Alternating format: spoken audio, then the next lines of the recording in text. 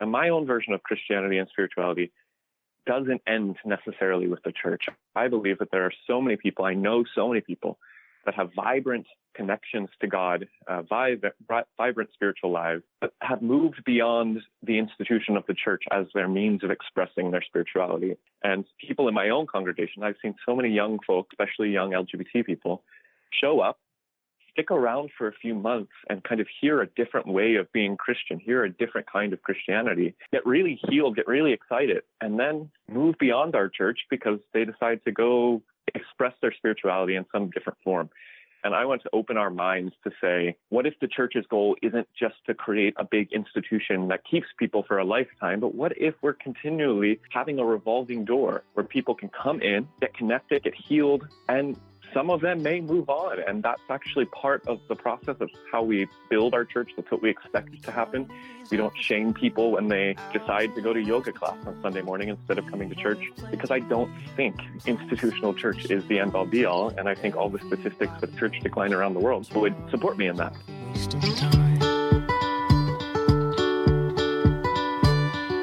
Because you could be with anyone you wanted, you could take that job they offered and move down by the ocean. But I love the way your hand feels when it's under mine. I don't want to take the world for granted while I'm still trying to understand it. Everybody, welcome back to the Can I Say This at Church podcast. As always, I am Seth. I'm pleased that you're here. I'm so happy that you downloaded the episode, and I can't wait to hear your feedback on it.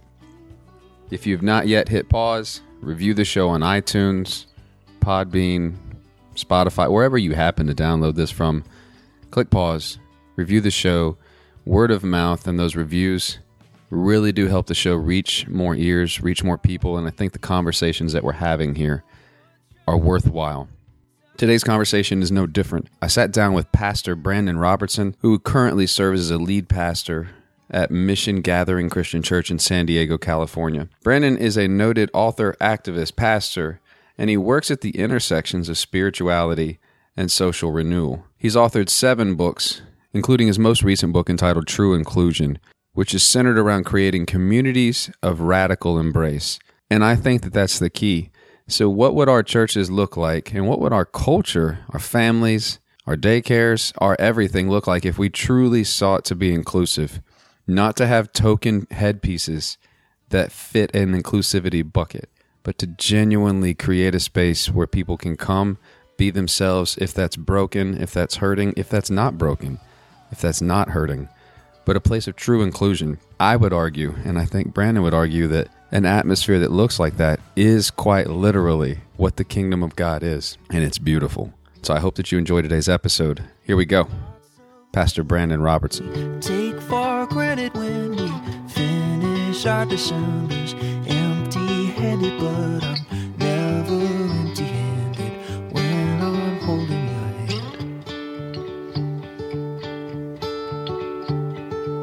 And I may never be a politician or make a lot of money or hold a high position, but baby, you're my mission and all my glory days. Pastor Brandon Robertson, thank you so much for joining the Can I Say This at Church podcast. I am excited to talk to you, and I'm fairly certain on the list of things that we are quote unquote not allowed to talk about at church, the topic at hand, your new book, True Inclusion, is definitely on that list. Well, thank you so much. It's so good to be here with you, and I'm glad to talk about some things we can't talk about. So, yeah, well, let's change that then. Let's talk about it. So, tell me, what would you want people to know about you? Kind of your story, your background, and kind of what's led you, the big milestones of your theological journey to doing what you do now. Yeah, I mean, really the biggest thing to know about me and who I am is really the title of my first book, which was Nomad. That's what I've always kind of felt like. I didn't grow up religious, became a fundamentalist Baptist on my own at 12, and then just had a crazy spiritual journey, but also a social journey and political journey and sexuality journey. And really my whole life up until this point has been crossing boundaries and exploring terrains and territories that I never expected to be in. But the way I would describe it is I have this insatiable hunger to follow the wild wind of the Spirit wherever it takes me. And it's taken me into a place and in a world that I never thought I'd be. Today, I'm a gay Christian pastor, and I'm also a political social activist. And so I'm doing all the things you're not supposed to do together. And I could have never dreamed that this would be the path that I'd be led on. I don't remember. So I didn't read your first book. I've only read your most recent. And so what does that look like? Because most people grow up fundamental and then escape from that. So I've never heard anyone say the inverse, really. So what does that kind of look like? Yeah, well, I didn't. It's not completely inverse in that my family and they have given me permission to describe them in this way, but I grew up in kind of a rednecky conservative family in Maryland in a trailer park. And so not well educated, but had generally conservative political, social beliefs, but really had no religious understanding at all. Funny enough, I did go to like a Baptist preschool, but other than that, that was about the only foundation I had of religion growing up. And I had an abusive alcoholic father, and just really found myself around the age of 12 in this place of hopelessness. I looked around my family, I looked around my community and saw that nobody was really going anywhere. Nobody seemed to have purpose. Life was full of suffering and pain, and I was suicidal and just really in a bad mental place. And my neighbors invited me to start going to church with them. And so I started attending a independent, fundamental, Bible-believing Baptist church. That's what it said on the sign out front. And in that environment, I encountered a God who, even though the fundamentalist God that I encountered was one that was harsh and a judge, he was also a God who loved me and had a plan for me in a way that my earthly father never did. And so I was really enraptured by Jesus, by the God that I heard, and I gave my life to Christ. And that set me on this journey of faith exploration. And the other big driver was within 4 months of getting saved, I felt called to be a pastor. And so I started preaching and teaching and diving into theological study at such a young age. And that spirit of curiosity, again, has been such a blessing to me, but it also made me almost instantly a heretic because I had no family to kind of come around me and force me into a certain theological category. I ended up going to church by myself. So even though I wanted to obey my pastors and all of that good stuff, I still had this spirit of curiosity and didn't feel too confined. And yeah, from that point forward, I got less and less conservative, frankly. And it took about probably 12, 13 years, but now I'm a crazy liberal heretic, and that's the end of the journey. I get called liberal often and heretic more and more often as I do this show. But yeah. I wrote down, and I don't know when I wrote it down, but as I was going back through a binder full of notes from about a year ago, I found a Post-it note that I had written, "I'm not afraid of being called a heretic anymore." And that's also, but I wish I had dated it because I really don't know when I wrote it. But it is my handwriting. So I relate to that quite a bit. Totally. So you're a pastor now in California, San Diego, is that right? Yes. I've listened to a few of your sermons, and most of what I hear you say, I don't know that I would hear anybody call that heretical. Like I hear justice, I hear love your neighbor, I hear the gospel. And so I find it odd that people would think it heretical, but sure, that's okay. What is the genesis? So your new book that came out September 11th, if I'm not wrong, was September 11th. Yeah.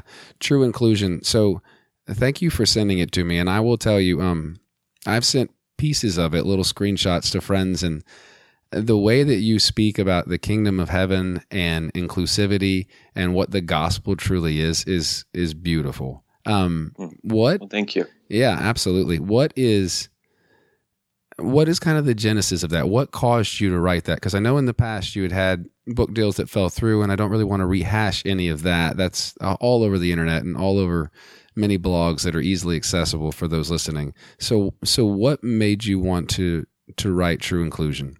Yeah, well, the easy answer to that question is I didn't. So I worked on a number of books, and this was the first one that a publisher came to me and said, essentially, we have people coming to us asking for a resource that, one, we don't have, and two, we're not really sure who can talk about it.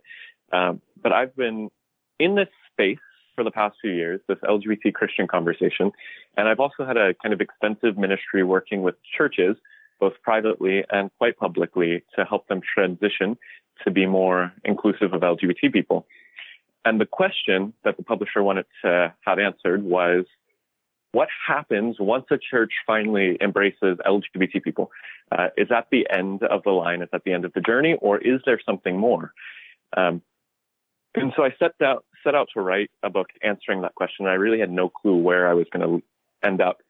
And over the course of the 2 years that I really wrestled and wrote this book, I ended up becoming a pastor myself, and that really informed a lot of what's in the book. My first year of experience being a pastor of an inclusive church.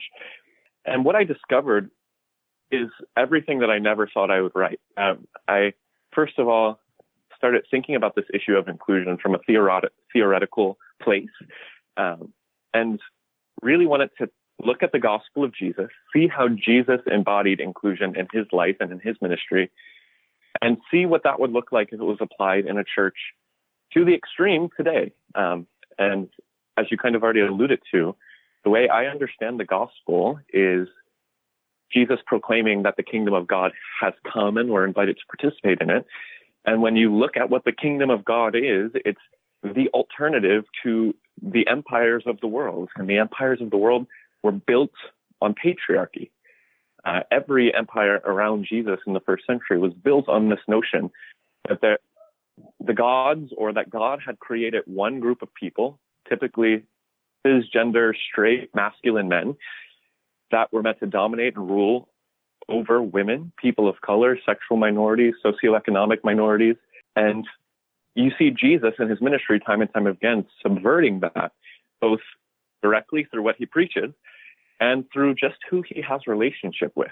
And so I started thinking about, what if we took this anti-patriarchal gospel, this gospel that confronts the powers and principalities of the world today, and applied it in our context? What does it look like for churches to confront patriarchy and to take inclusion seriously? And what I came to was basically, it looks like these churches that kind of destroy themselves in some ways. That's the unexpected conclusion, was that the goal of the church is not to be the biggest community. It's not to create communities of thousands of people. Rather, it's to create a community where people can come in, connect with God, get healed from the traumas of the world and of religion, and then maybe move on beyond it. Or if they choose to stick around, it's going to be a radically different kind of community that's always seeking to ask the question, who isn't included in this space? Why aren't they included? And what do we believe that forces them to be excluded? So that's a little tip of a summary of what I talked about in the book. Yeah. What do you mean that the church destroys itself? Is that, are you saying that that's the inevitable outcome of inclusion, that the church doesn't need to be the church, or am I mishearing you say that? Yeah, I probably not the best way to say it, honestly. But the way I've talked about it in the book is I make a simple statement that if you're going to embrace radical true inclusion, you're never going to have the biggest church. I don't think that's necessarily true, but I think in our day and age, for most people who read the book, if they were to take its message and its ideas seriously, it's really hard to keep privileged people showing up in an environment where you're consistently making them uncomfortable. So that's one reason churches decline automatically when they start including LGBT people, when they start including people of color, so on and so forth. But the other side of it is, and my own version of Christianity and spirituality doesn't end necessarily with the church. I believe that there are so many people, I know so many people that have vibrant connections to God, vibrant spiritual lives, that have moved beyond the institution of the church as their means of expressing their spirituality. And people in my own congregation, I've seen so many young folks, especially young LGBT people, show up, stick around for a few months and kind of hear a different way of being Christian, hear a different kind of Christianity, get really healed, get really excited, and then move beyond our church because they decide to go express their spirituality in some different form. And I want to open our minds to say, what if the church's goal isn't just to create a big institution that keeps people for a lifetime, but what if we're continually having a revolving door where people can come in, get connected, get healed, and some of them may move on. And that's actually part of the process of how we build our church. That's what we expect to happen. We don't shame people when they decide to go to yoga class on Sunday morning instead of coming to church, because I don't think institutional church is the end all be all. And I think all the statistics of church decline around the world would support me in that.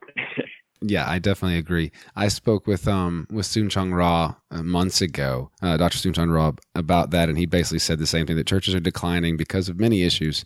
And if it weren't for immigrants coming in and rebuffeting the roles, it would be in an absolute and total decline, which is disheartening. Okay. And I think it's why the church has to pivot. Why do you think now is the time that all of these pivots seem to be changing? Like, women in ministry, social justice, LGBTQ, all of these pivots are, at least maybe I'm paying attention more. Maybe they've always been happening and I haven't been paying attention, but I feel like they're all converging to happen at similar time periods. Why do you think that is? Yeah, I think I have three answers to that question. The first answer is, I really do believe that there's been a trajectory to human growth and evolution led by the Spirit of God for as long as humans have been on Earth. And I think it is inevitable that we're going to keep growing more inclusive. I'm hopeful in that aspect. The other side of things is a caution. All of the conversation that we see emerging in our public life, and even in the church right now, around race, sexuality, gender, women, all of that happened in the 1960s as well. And it was a great 10-year period of lots of conversations about this. And lots of people believe that we have arrived at a new kind of progressive, inclusive world. And then the religious right happened after that. And we kind of had this awakening in the past election where we were all shocked out of our slumber, at least a lot of people, and realizing that the change that we thought had happened in the 60s never actually happened. So I also want to caution our own generation to be like, yes, there's a lot of stuff happening right now, but this has happened before, and we need to make sure that we're actually doing the hard work of changing hearts and minds and building new ways of being in the world instead of just kind of affecting surface level change. But the last answer to that question is, I do think there is a unique moment that we're in. I am hopeful that our country and our world, at least much of the Western and much of the Eastern world, has lived under this patriarchal way of seeing and being in the world for so long. And we've just reached a tipping point where in the biggest and most powerful countries, there are more women than men. In the biggest and most powerful countries, people like the LGBT community, and in America, the African American community, for instance, have gained political power and gained religious power. And so there's finally this convergence of force that's able to begin actually threatening the way that society has been ordered in this patriarchal, oppressive way. And we've seen it in the past 2 years in particular with the Women's March and Black Lives Matter and the LGBT rights movement. I think we're just seeing these forces be able to coalesce because the patriarchy itself is weakening. And in response, both the church and the government in the United States has taken this far right swing. We've elected Donald Trump. We've seen the Southern Baptist Convention and other faith leaders do horrible things and release horrible statements over the past couple of years as they're trying to grasp a hold of this patriarchy one more time and hold on to their power and privilege. But my suspicion and my hope is that we're finally at a place in history where, through the work of the Spirit of God and through the bravery of people that have been oppressed by patriarchy, people are rising up and saying there is a better way to order our world a more equal and just way. And in order to get there, we have to topple those in power, to put it aggressively. You say early on, very early on, I believe in your book, that the false gospel is a gospel that excludes.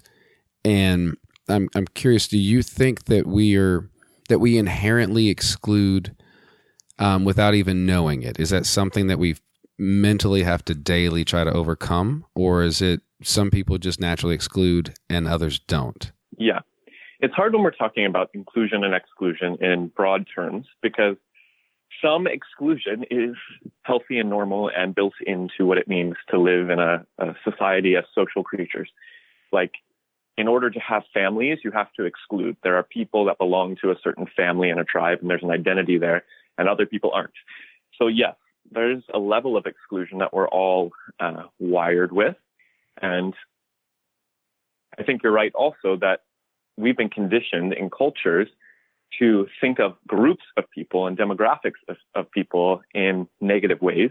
So frankly, most white people in the United States have a bias built into us because of our cultural conditioning against African Americans.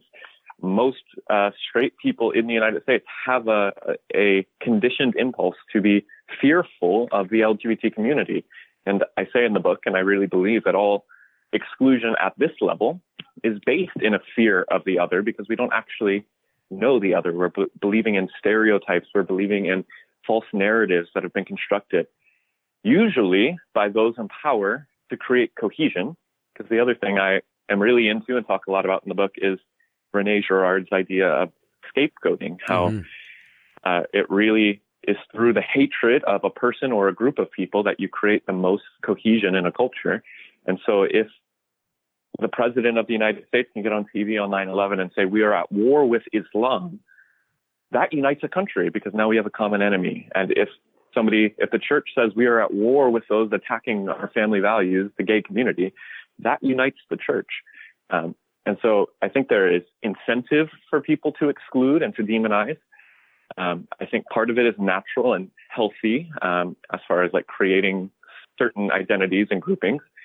But in general, any gospel that teaches that God excludes and that God sees certain people as less than, I think that is patently a false gospel. I think that's blasphemy to say that in God's diverse creation, anything that God has created is less than or should be rejected or marginalized or separated from the kingdom of God and the people of God. How do you think churches ride the line or move past having of course we affirm, and we support your decision, of same-sex marriage or same-sex, whatever, without you becoming a token couple? And you do deal with this well in the book, but, of course we accept, homosexuality, or of course we accept whatever is being excluded because we have this one person that we allow to be a member of the church. Yeah, totally. I think depending on where your church is at, it's probably highly unlikely that you just have one person or one couple. In most places that I would say are near urban centers, statistically, it's almost impossible to have a group of 100 people and not have at least 5 LGBT people there. So I think, one, just to know what the demographics are, to know reality. But 2, the purpose of being inclusive, actually, it's this kind of tension, and I kind of touch on this in the book. I don't think we should be looking at our church and saying, who isn't here? Let's create a list and go out and get one. That's not the goal. The goal isn't just to go out and get some gay people to sit in your pews. What you have to do is actually begin examining what you are teaching, who you are, because I really do believe if there is a hunger for community, there is a hunger, I believe, for the gospel. And if we're preaching the gospel of radical inclusion, if we're preaching a gospel that actually calls for the church to participate in radical subversive acts of justice that put the wrongs to right in the world, you're going to start seeing the minorities come from the highways and byways.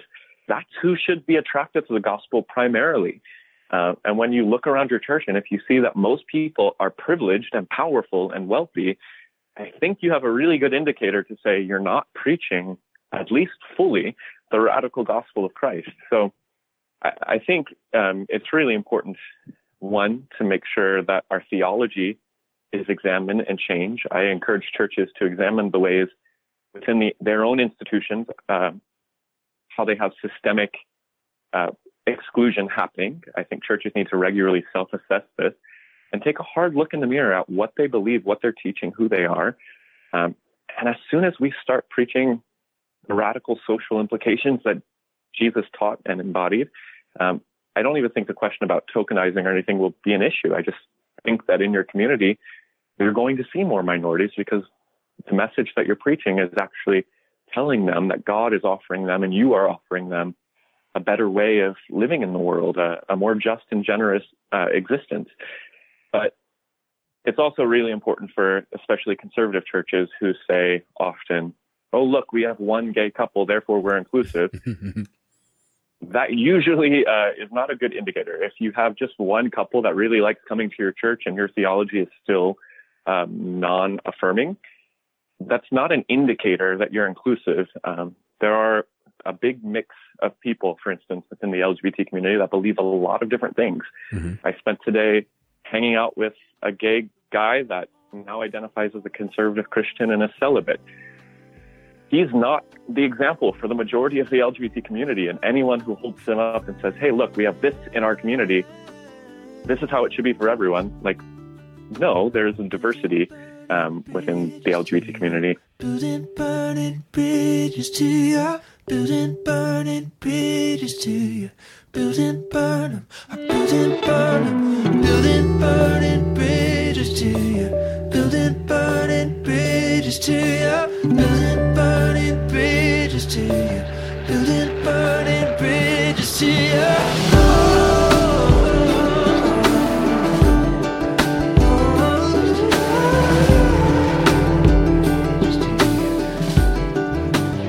I am curious. So when I hear friends of mine that are gay that say that they feel like they have to be celibate, they always feel like it because they struggle to reconcile with Scripture. So they feel like they were born a specific way, but that the Bible tells them that that was wrong. And people will use Romans or the other quote-unquote clobber passages. And I've never been able to speak well to that because I can't wrap my mind around that viewpoint because I'm not gay. How do you as a pastor work someone through those passages? And I'm inferring that that's why you say he feels like he needs to be celibate. I'm totally inferring. If I'm wrong, you tell me, and I'm happy to be wrong. But that's what I usually hear other people say. Yeah, well, totally. I think primarily the only reason any gay Christian would feel like they need to be celibate is because they understood in a way of interpreting the Bible that leads them to the conclusion that same-sex sexual relationships are sinful. And therefore, if you can't have sex, you can't have an intimate relationship, and therefore you should be celibate. I completely get why people end up there. And I completely affirm the choice of anyone to live in any way that they think is right and good. My ethic always falls down on Romans 14, where Paul says, what is sin for one person may not be sin for another person. And if you believe that it's sin and you do it, then it is sin. So if there's a gay Christian who says, I feel called to be celibate, let's celebrate them in their celibacy. But I firmly believe, one, that the 6 clobber passages, I spent 4 years and $60,000 getting a degree studying first century sexuality and Christianity. And within the first 6 months, I was really firm that the 6 passages in Scripture that talk about, or supposedly talk about sexuality, aren't talking about homosexuality in the way that we understand it. Many conservatives would push back against that, but I just don't see, looking at the cultural context that each of those passages were written in, the relationships that were being described are not loving, consensual, same-sex relationships, and there were examples of that around. So the authors knew about loving, consensual, same-sex relationships, and Paul, for instance, didn't choose to use the word that meant loving, consensual, same-sex relationships and condemn that. He used a word that he made up called arsenokoitai, which interpreters are just doing their best to define, but it really only appears in the Apostle Paul's writings. We have no clue actually what he meant. identify that word. But I was never convinced one way or the other by those 6 passages. I just knew that anyone trying to build their theology of sexuality on those was going to have a really hard time. The way that I walked people through and the way that convinced me that my gay sexuality was blessed by God really comes down to understanding that from the beginning of Scripture to end of Scripture, there is an ethical trajectory, that the Spirit of God reveals truth to humanity little by little over time, as much as we can understand it at a particular season of human evolution. And we see ethics in Scripture growing to be more inclusive. The ethics in the book of Leviticus are horrendous, frankly. Most people who look at Leviticus today and applied that, our world would be horrible. And we see the people of Israel, by the time we get to the end of the Hebrew Bible, loosening those ethics. And then we get to Jesus, who would have failed Bible college at Liberty or at Moody Bible Institute with the way he interprets the Bible, because he looks at Old Testament commandments from Leviticus and says, you have heard it said, quotes the Old Testament, but I say to you, and he gives a new, significantly different commandment. He builds on an ethic there. And as much as we don't like to say that he cancels out, and we also misinterpret what Jesus says when he says, I've not come to abolish the law, but to fulfill it. The idea there is that the law was incomplete and Jesus had to come and further the ethic to its completion. And so he says, you've heard it said, an eye for an eye and a tooth for a tooth. That's what the Old Testament commands. And then he says, but I say, love your enemy and bless those who persecute you. No matter what way you look at that, an eye for an eye and love your enemies are 2 significantly different commandments. He completely cancels out that other one. It's incomplete. And he fulfills it by giving a higher ethic, the highest ethic based on love. And so to cut it off really quickly, I get to my conclusion of this argument. I have this conversation so often, so I can go on forever. Mm-hmm. But I saw that trajectory. I saw how Jesus was moving the ethic of Scripture to this one of radical love and openness. And then the last thing that really convinced me was looking at how Peter was called to the Gentiles in Acts chapter 10. And God shows him this vision of unclean animals and tells him to rise, kill, and eat in direct violation of God's own law. And when Peter wakes up from the vision, he realizes God was talking not about unclean animals, but about unclean people. And that's when Peter goes to Cornelius' house and preaches the gospel to the Gentiles for the first time. And salvation comes to this group of people that had been excluded from the people of God. And I just think with that image, if that's the trajectory that Scripture is leading us towards, and if that's where Peter was being led towards, to violate Scripture in order to bring more people into conformity to the way of Jesus, I find that a really compelling argument to say, when I look around and see people like me and the thousands of LGBT Christians I know who just want to be a part of the church, mm-hmm. Why would anyone say that was anything other than the Holy Spirit? And why would we sit around and argue about Scripture when somebody wants to confess their faith in Christ? Like, that's absurd. Yeah, and thinking in the grand scheme of inclusivity, I mean, Scripture is fairly clear that all things, the way that they are being made new, reconciled, loved the way that they were created, not excluded. Everything is reconciled. Ultimately, if you're thinking of a progressive trajectory, an ethic of inclusion, everything is included eventually. And so it does make logical sense that we progressively get step by step there.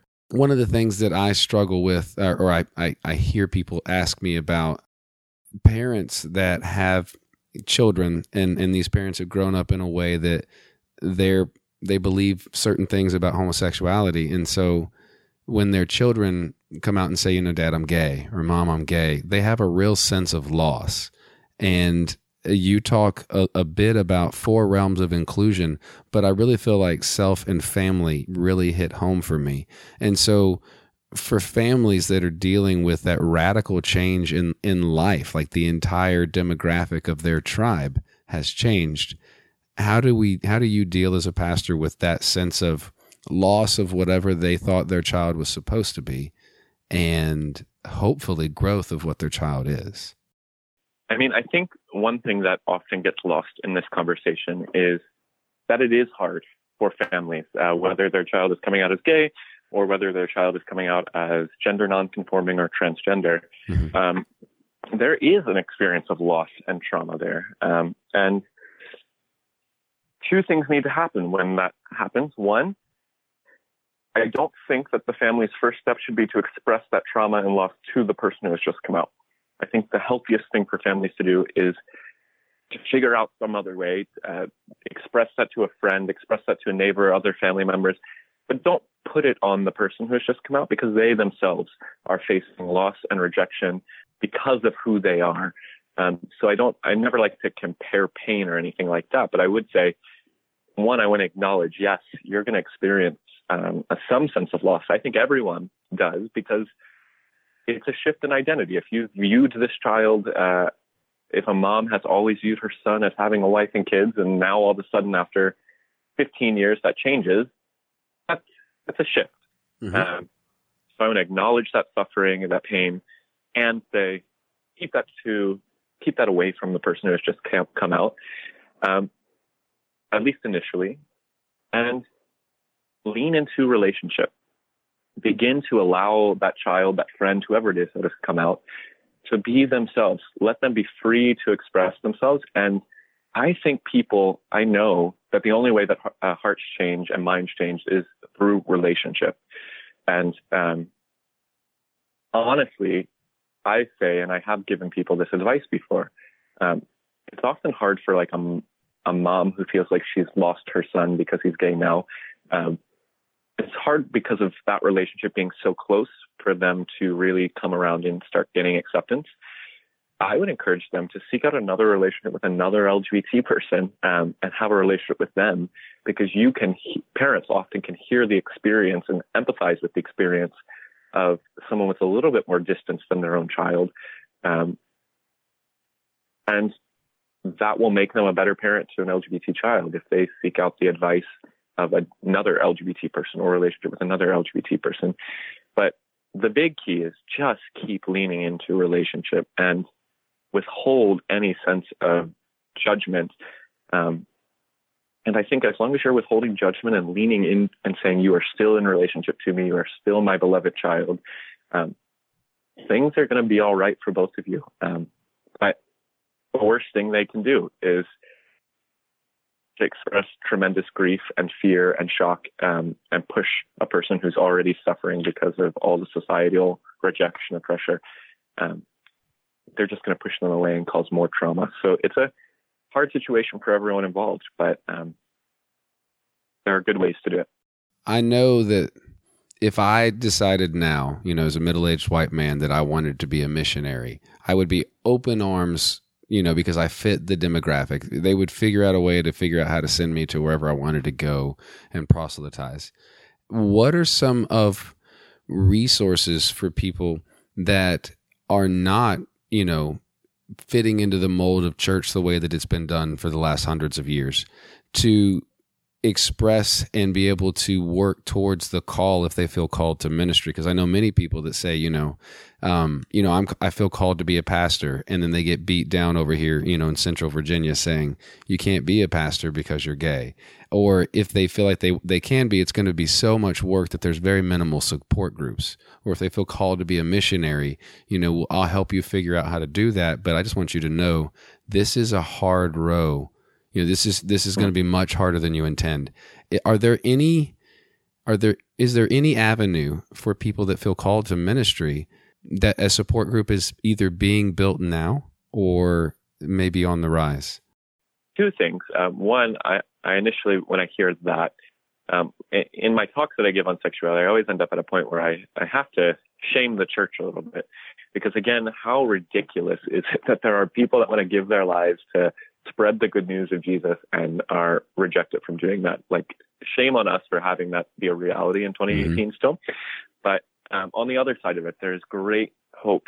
I think for most people, if there was a high schooler who was about to go off to college and wanted to do pastoral ministry, what I would tell them is either look for the growing number of schools that are completely affirming, like Biola University just came out last week and announced that LGBT couples were allowed on campus. They changed their policy, and you could go there and study Bible and theology, and that would be the ideal situation. But also if you grew up evangelical like I did, if I had to redo it over again, I probably would have gone to a school that was a little bit outside of my comfort zone. There are Episcopal schools and Presbyterian schools and Lutheran schools that are completely open and affirming and also have robust theology and ministry programs. So I would say just look around. You might have to go outside of your comfort zone for the training, but the education is there.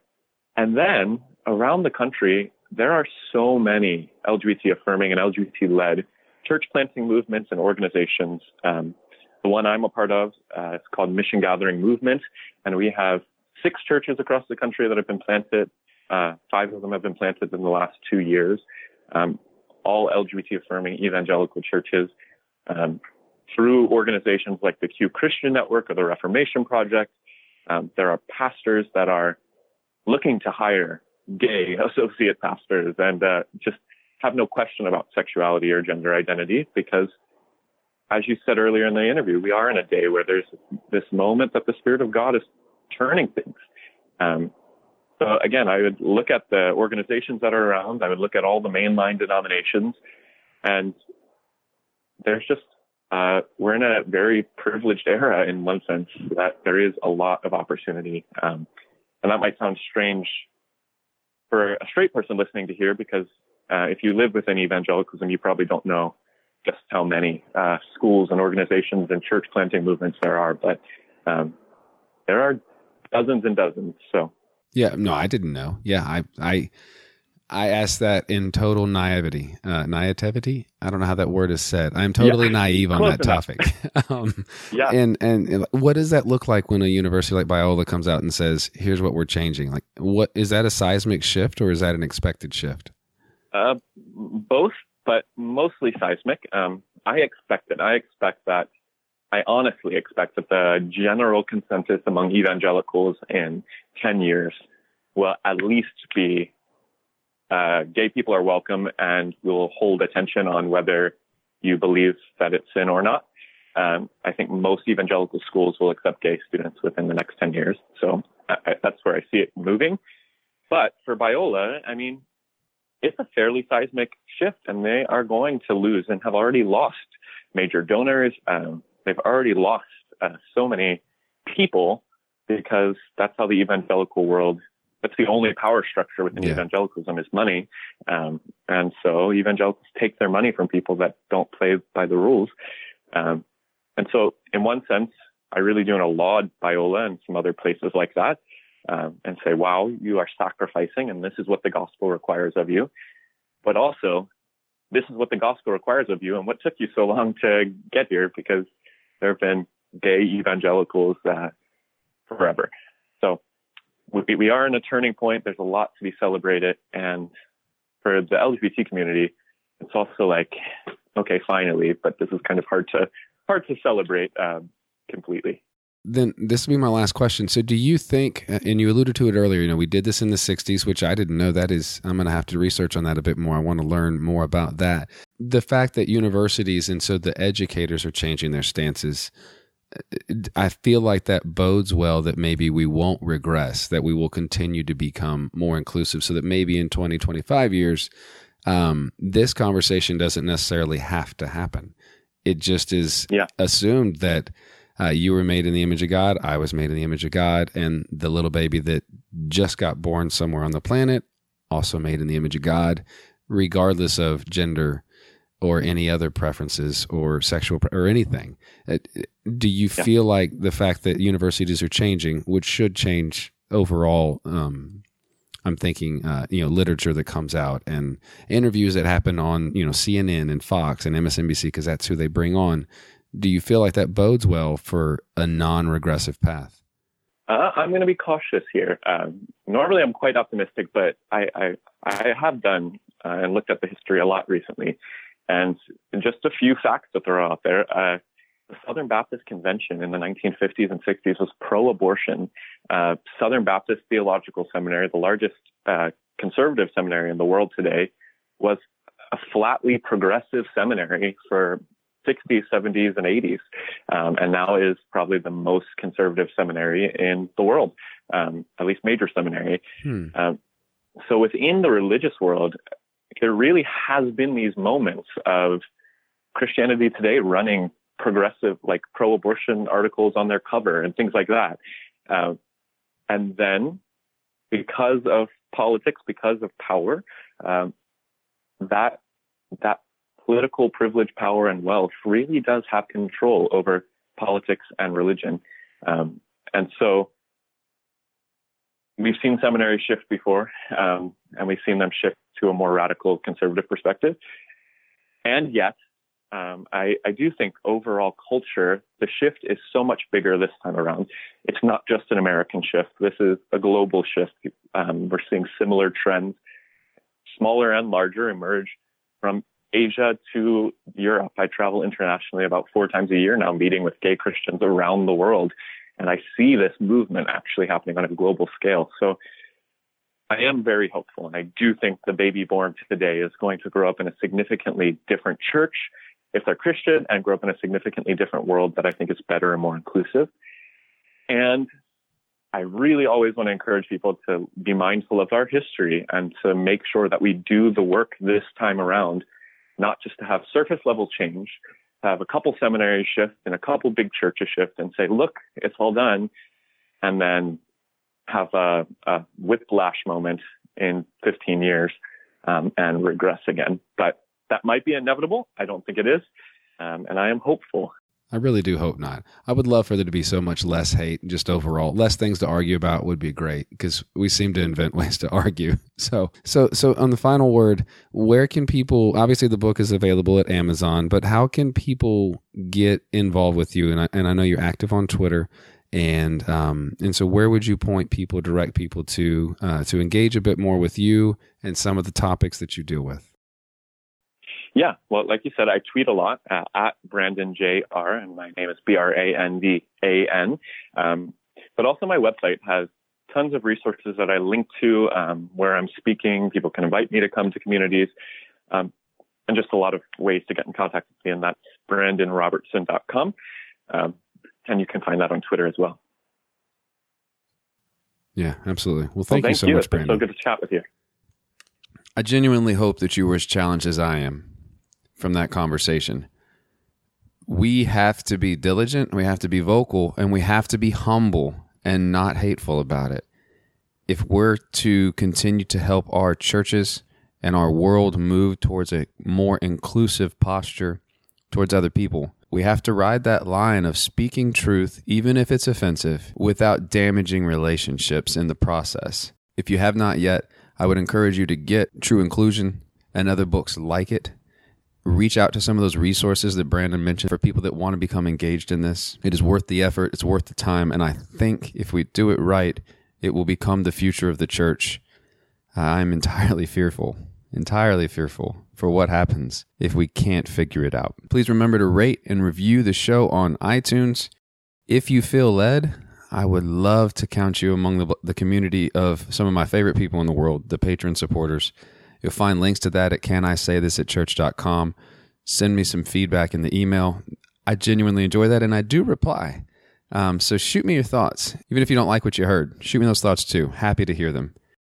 I thought in closing it would be pertinent. I've been given permission to play a song in Full of Geordies that I think speaks very well to the posture and the humility and the heart that we need to have while we're talking to people about inclusion.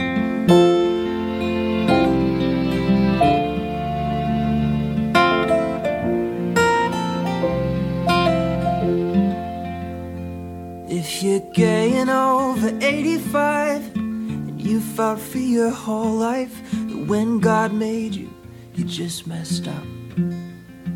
If you've been raised a Southern belle, born and bred for show and tell, but you lie down feeling never good enough, I'm so sorry for how it's been.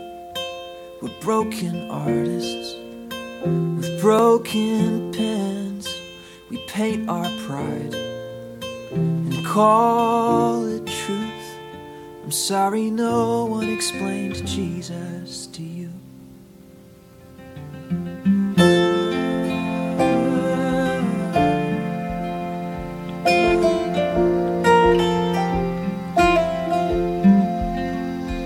If you've heard a knock on your front door, but all that you found on the porch was a pastor that just wanted to be right, and if you really want to pray to him, but you're never sure he's listening, 'cause who could forgive what you did last night?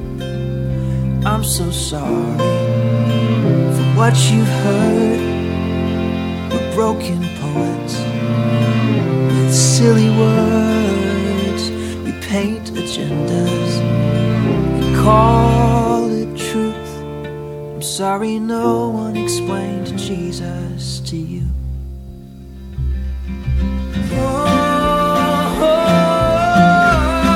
Can't you feel him in the room?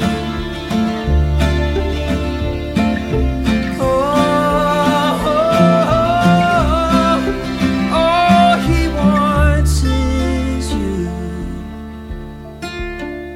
And I'm so sorry for all the wrongs. We're broken singers with broken songs. We paint our pride and call it truth. I'm sorry no one explained Jesus to you. I'm sorry no one explained Jesus to you. I'm sorry no one explained Jesus to you.